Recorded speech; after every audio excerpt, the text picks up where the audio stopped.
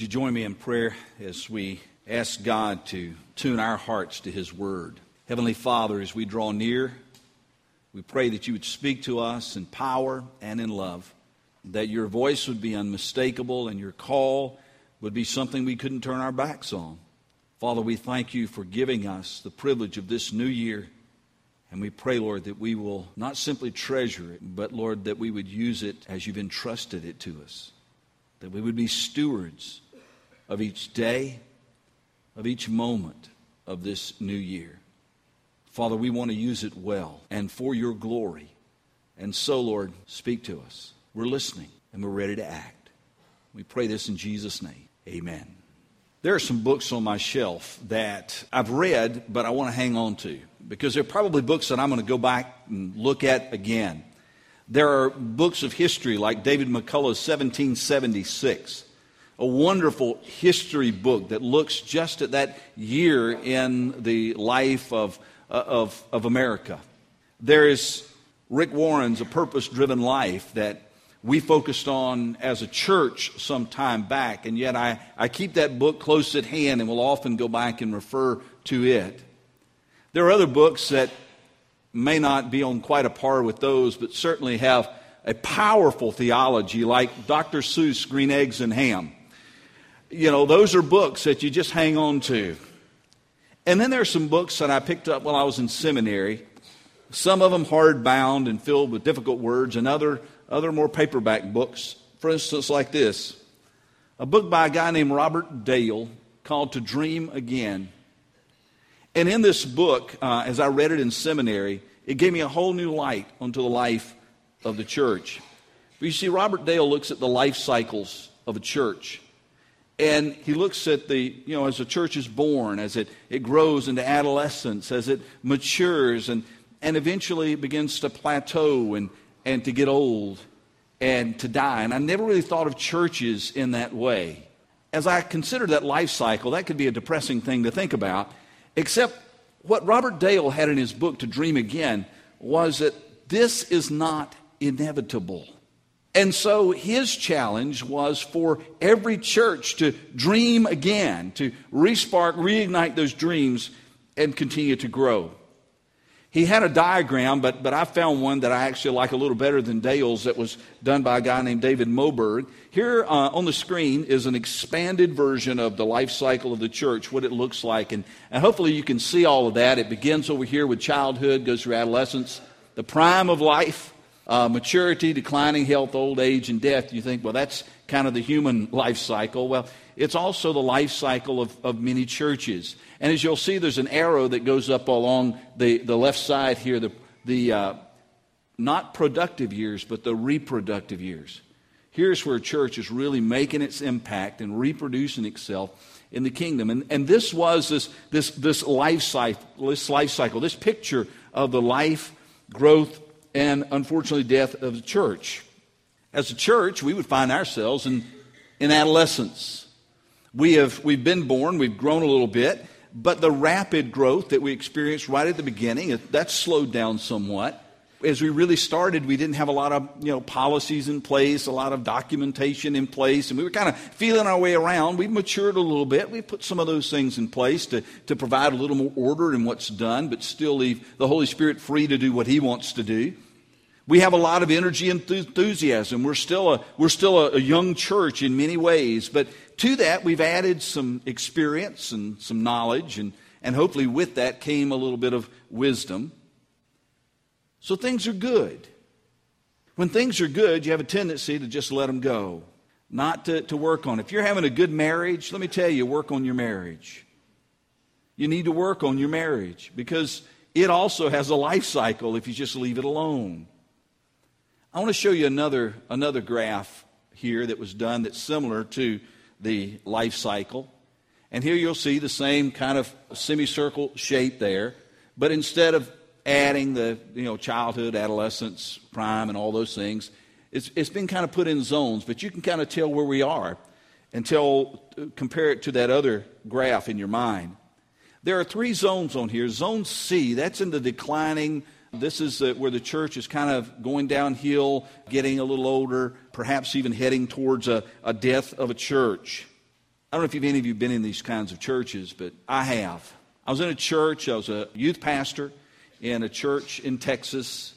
The church was in a neighborhood that had gone through multiple changes. At one time, it was a probably middle upper class, predominantly white neighborhood. During the years, there were probably more African American families, probably more low income that moved in. But when we were there, it had transitioned yet again to a very low-income Hispanic community primarily. But if you walk in the church building, everybody there looked like me and spoke English, with the exception of a couple of people. In fact, the church that once had a really nice worship center had moved over to the chapel, and we're now renting out the worship center, the big sanctuary, to a local African American Baptist church that was there. And so we began to, as I'd meet with the pastor and we talk about it, there was a recognition that things were in decline, that things weren't going well. But you know what? There was also a real determination, we're not going to change. We're going to stick it out. We're going to ride it until we all die. And the last one alive can turn out the lights. That was the attitude. When you get into Zone C, if you're going to revitalize, re-energize a church, it takes something huge. It takes something massive that in order to give the church new energy and new life. Radical changes must take place. For instance, deciding we need to become a church that ministers to our Hispanic community. We need to join forces with a Hispanic, Spanish-speaking church and bring the life of that into our church and to give it new vitalization. Just because it's not full of white folks anymore doesn't mean that God isn't honored by it. In fact, God would be honored by it if we actually reached our Jerusalem, reached our neighborhood. That would be one thing that could have happened, but didn't happen. Another thing that could happen is the church recognize this is not our area. You know, God's not calling us to really meet their needs. We need to pack up and we need to move to another area and give this church or sell this church to this building to a church that can take it and move with it. Or as some churches do, they figure out a graceful way to die. Now, I'm not talking about euthanasia. They didn't call in Kevorkian. But instead, what I've seen some churches do in this stage of life is say, you know what? Where we are right now, we need to take our membership and join it with another church and then try to revitalize ourselves that way. But whatever the church has to do in Zone C, in the declining, dying years of the church, that's pretty serious stuff. These are radical changes, not little tweaks that have to take place. Now, if you look in Zone B, the church has kind of matured, and now it's beginning its downward decline a little bit. But it's not in free fall. It still has energy. It still has resources. It still has vitality. And it's at this point that a church can face the facts, begin to refocus and retool and redirect its resources. And in this instance, you're not talking about those kind of radical changes that have to be made. Sometimes it's looking at and seeing where there's an area of weakness and calling a new staff person in order to meet that area. Sometimes it's a matter of redoing the facilities in order to have them actually suit the needs of the ministry that God is calling the church to. Sometimes it's redoing your small group ministry or your youth ministry or your children's ministry or your senior adult ministry, or a change of programming, a change of ministry focus. It could be that a church that makes these decisions is able to kind of begin down and begin that climb again, to dream again, as Robert Dale would call it. It's not as hard as if you were in Zone C, but it's harder than if you were in Zone A. Let's take a look at Zone A, because that's where we are as a church right now. We're in Zone A. We're still young. We're still growing. People are still coming to know Christ as Savior. People are growing in their faith. They're getting out of their comfort zones, and they're engaging their neighborhoods with the good news of Jesus Christ. We see a commitment in the life of this church in Zone A to giving and serving and reaching and growing, and these are good things. We ought to celebrate them, but we also ought to keep a sense of urgency about kingdom work. We've been here over 6 years now, been a church over 6 years. There's a tendency to say, things are going well. Let's not rock the boat. Let's not do anything extreme. Let's just kind of keep things on an even keel. I believe with all my heart that God is calling Grace Fellowship to go to the next level, to not be content to remain where we are and enjoy the benefits. The prophet said, "Woe to you who are at ease in Zion." It's not time to kick back in the lazy boy with a glass of iced tea and just enjoy the parade. I believe with all my heart it's time for us to dream again of who God is calling us to be and what God is calling us to do, to refocus our vision, to refine our ministries, and with the guidance and the power of the Holy Spirit to take Grace Fellowship to the next level. Here's what the Apostle Paul said to a church that was trying to figure out how to live in the world. He said, whether you eat or drink or whatever you do it all for the glory of God. And then to the church in Colossae, he wrote, whatever you do, work at it with all your heart as if you're working for the Lord. Having just turned the calendar to 2011, I am challenged to consider how God might take me as a husband and father, as a pastor, to a new and higher level, and how God might take us, the members of Grace Fellowship, those who are here, who are attending regularly, who are plugged in and connecting, to the next level. We laid some good foundation in 2010, but in 2011, we need to build on that foundation. I have a heart to see Grace Fellowship grow spiritually, to grow deeper in our faith in Jesus Christ. I have a heart to see Grace Fellowship grow numerically, to reach more people for Jesus Christ. And I have a heart to see us grow in our influence in our community. Not influence in the business sense, but influence in the ministry sense. As we really make an impact on this community for Jesus Christ. Now, I want to see this not out of personal pride. I'm not in competition with any other church. I'm not out to see if we can become the biggest church in this area. I'm not trying to get a reputation throughout the state of Georgia. Remember our mission, very clear. Grace Fellowship exists to glorify God by bringing people into a life-changing relationship with Jesus Christ. My prayer for this new year is that increasingly this will become my heartbeat. Increasingly, it will become the heartbeat of the elders and ministry leaders in our church. Increasingly, it will become the heartbeat of the membership of Grace Fellowship. Now, in order to help me, and hopefully to help us as a church, I went back and took a look at some of the documents, some of the statements that we had as we started as a church. And one of the things that I pulled out, and the elders have in every one of their meetings, is a statement of our core beliefs. We put this in the newspaper to show people who we were before we ever had our first service. Now, I don't have time to go over all those this morning, but I'd like to handpick a few of those and share those with you as we consider how God might help us take Grace Fellowship to the next level. One of our core values said this: lost people matter to God and therefore must matter to us. Folks, this is a no-brainer. All right? God sent His Son to die for our sins, to die for lost people. Jesus told the story of the shepherd who leaves the 99 sheep in the pen to go and to find the one that is lost. Lost people matter to God. And if we are God's people, then they should matter to us. I want to see the membership of Grace Fellowship grow. Quite frankly, I want to see that. Now, why do I want to see that? Again, it's not out of pride. I want to see more people come to know Jesus Christ as Savior. More children, more teenagers, more women, and more men. I want to see more people come to know Jesus Christ as Lord and Savior. And I believe that's God's heartbeat too. God desires to see people come to faith in Jesus Christ.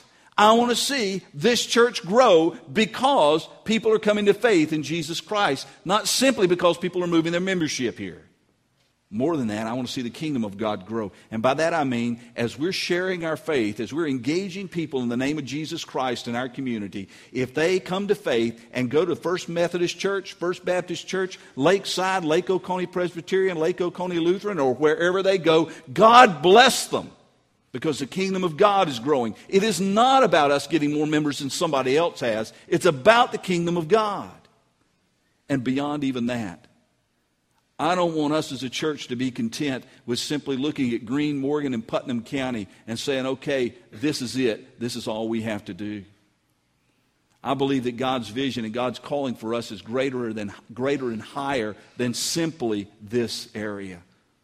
I'm excited on the opportunity to go with the Dominican Republic mission team this year. I haven't been yet. I'm excited about that. But you know, we're not just going down there to do construction. We're going down there to tell people that there's a God who loved them enough that He sent us His Son to die for their sins. We're going down there to tell them about Jesus Christ and to show them the love of God by our actions. Wherever you go as a missionary. And that's the attitude that we need to take into 2011. And so, what does that mean for Grace Fellowship in 2011? That lost people matter to God and therefore must matter to us. What does that mean for us? First of all, it means this. In 2011, you're going to be hearing a little bit more about missions and evangelism.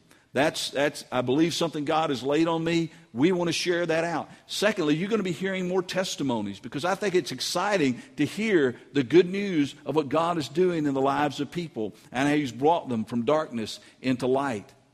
Third, you're going to be encouraged and, dare I say, challenged to share your faith with other people. That doesn't mean I'm going to come twist your arm. It just means I'm going to encourage you to do it.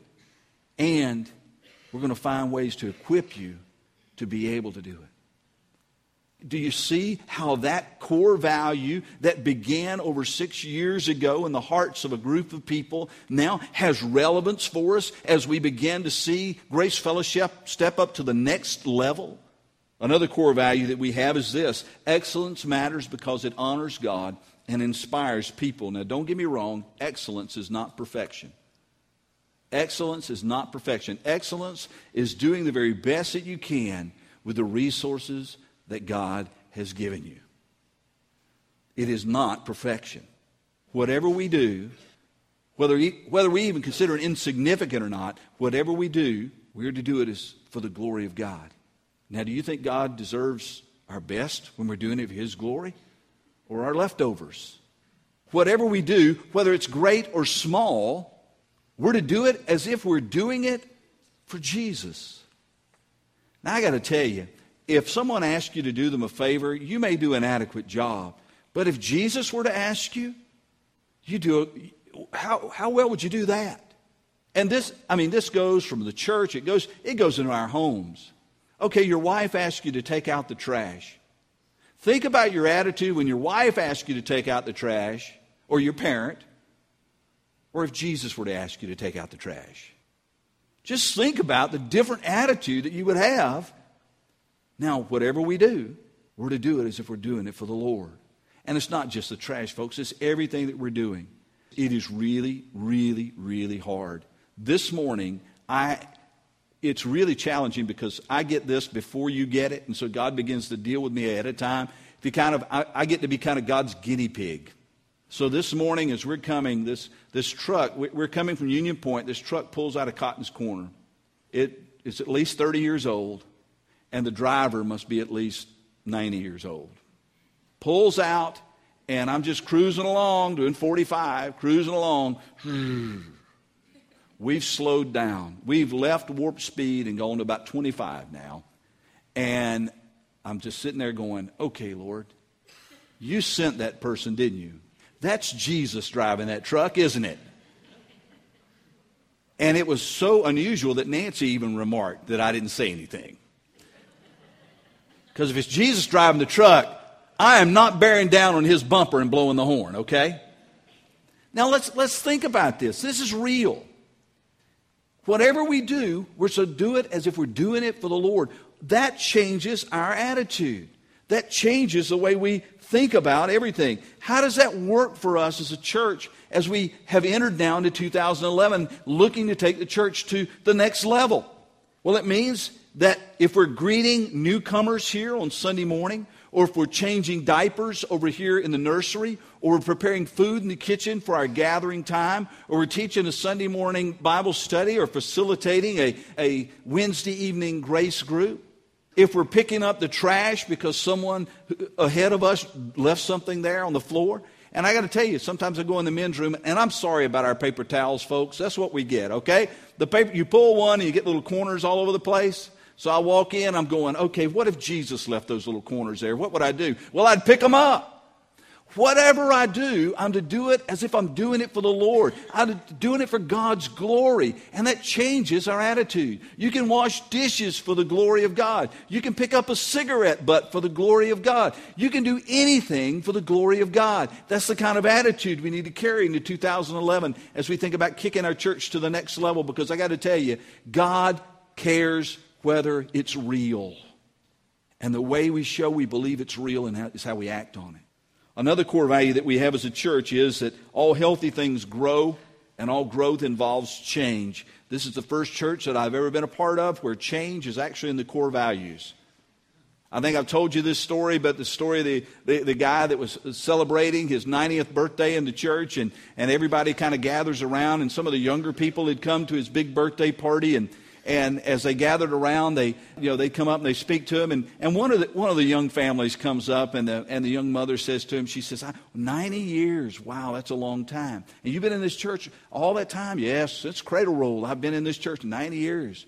I bet you've seen a lot of changes in this church in 90 years. And he looks at her with this look on his face, and he says, yeah, and I've been opposed to every one of them.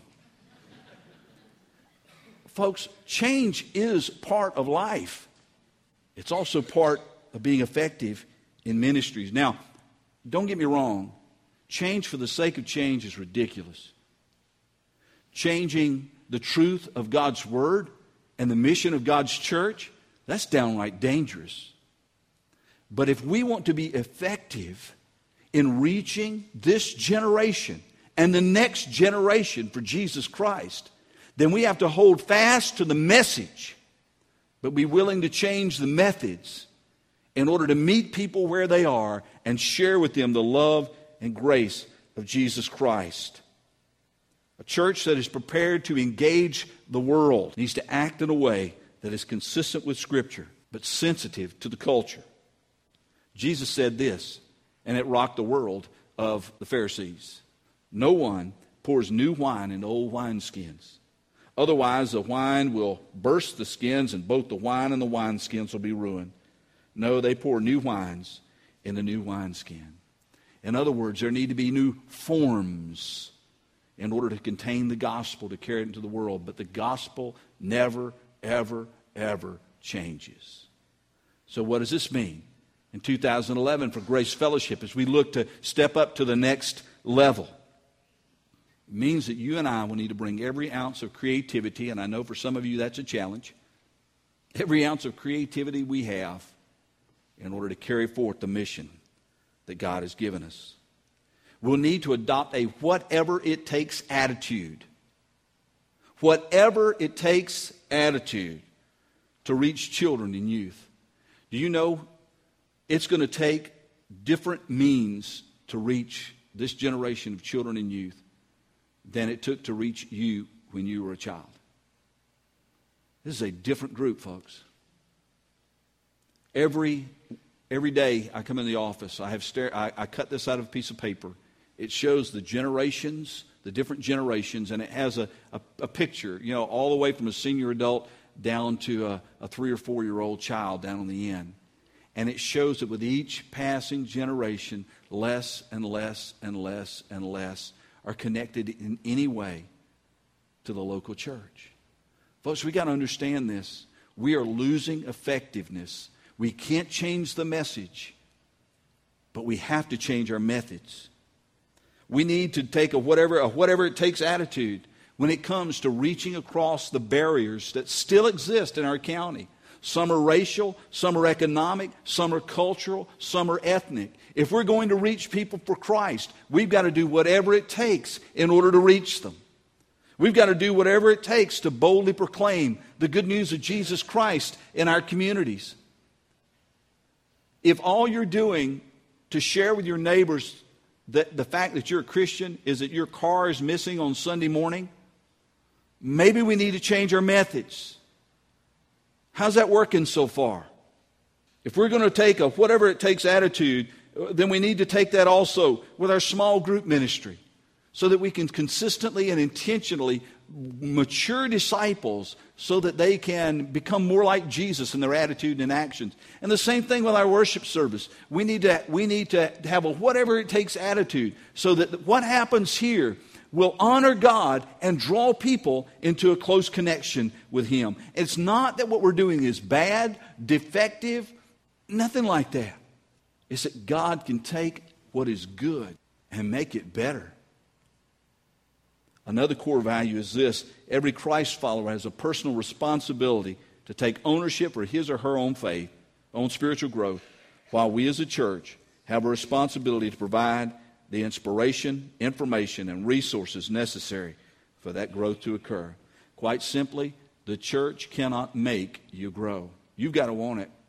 You've got to have a heart for it. You've got to pursue it. I'm not going to pick up the phone at 5 o'clock every morning and start calling everybody on the church roll and saying, okay, time to get up, quiet time. If I did that, well, we'd probably lose a lot of members, and I'd lose a lot of sleep because I don't think I could get started at 5 and catch all of you. But see, that shouldn't be my responsibility. That's your responsibility. To open God's Word and to read it, to pray.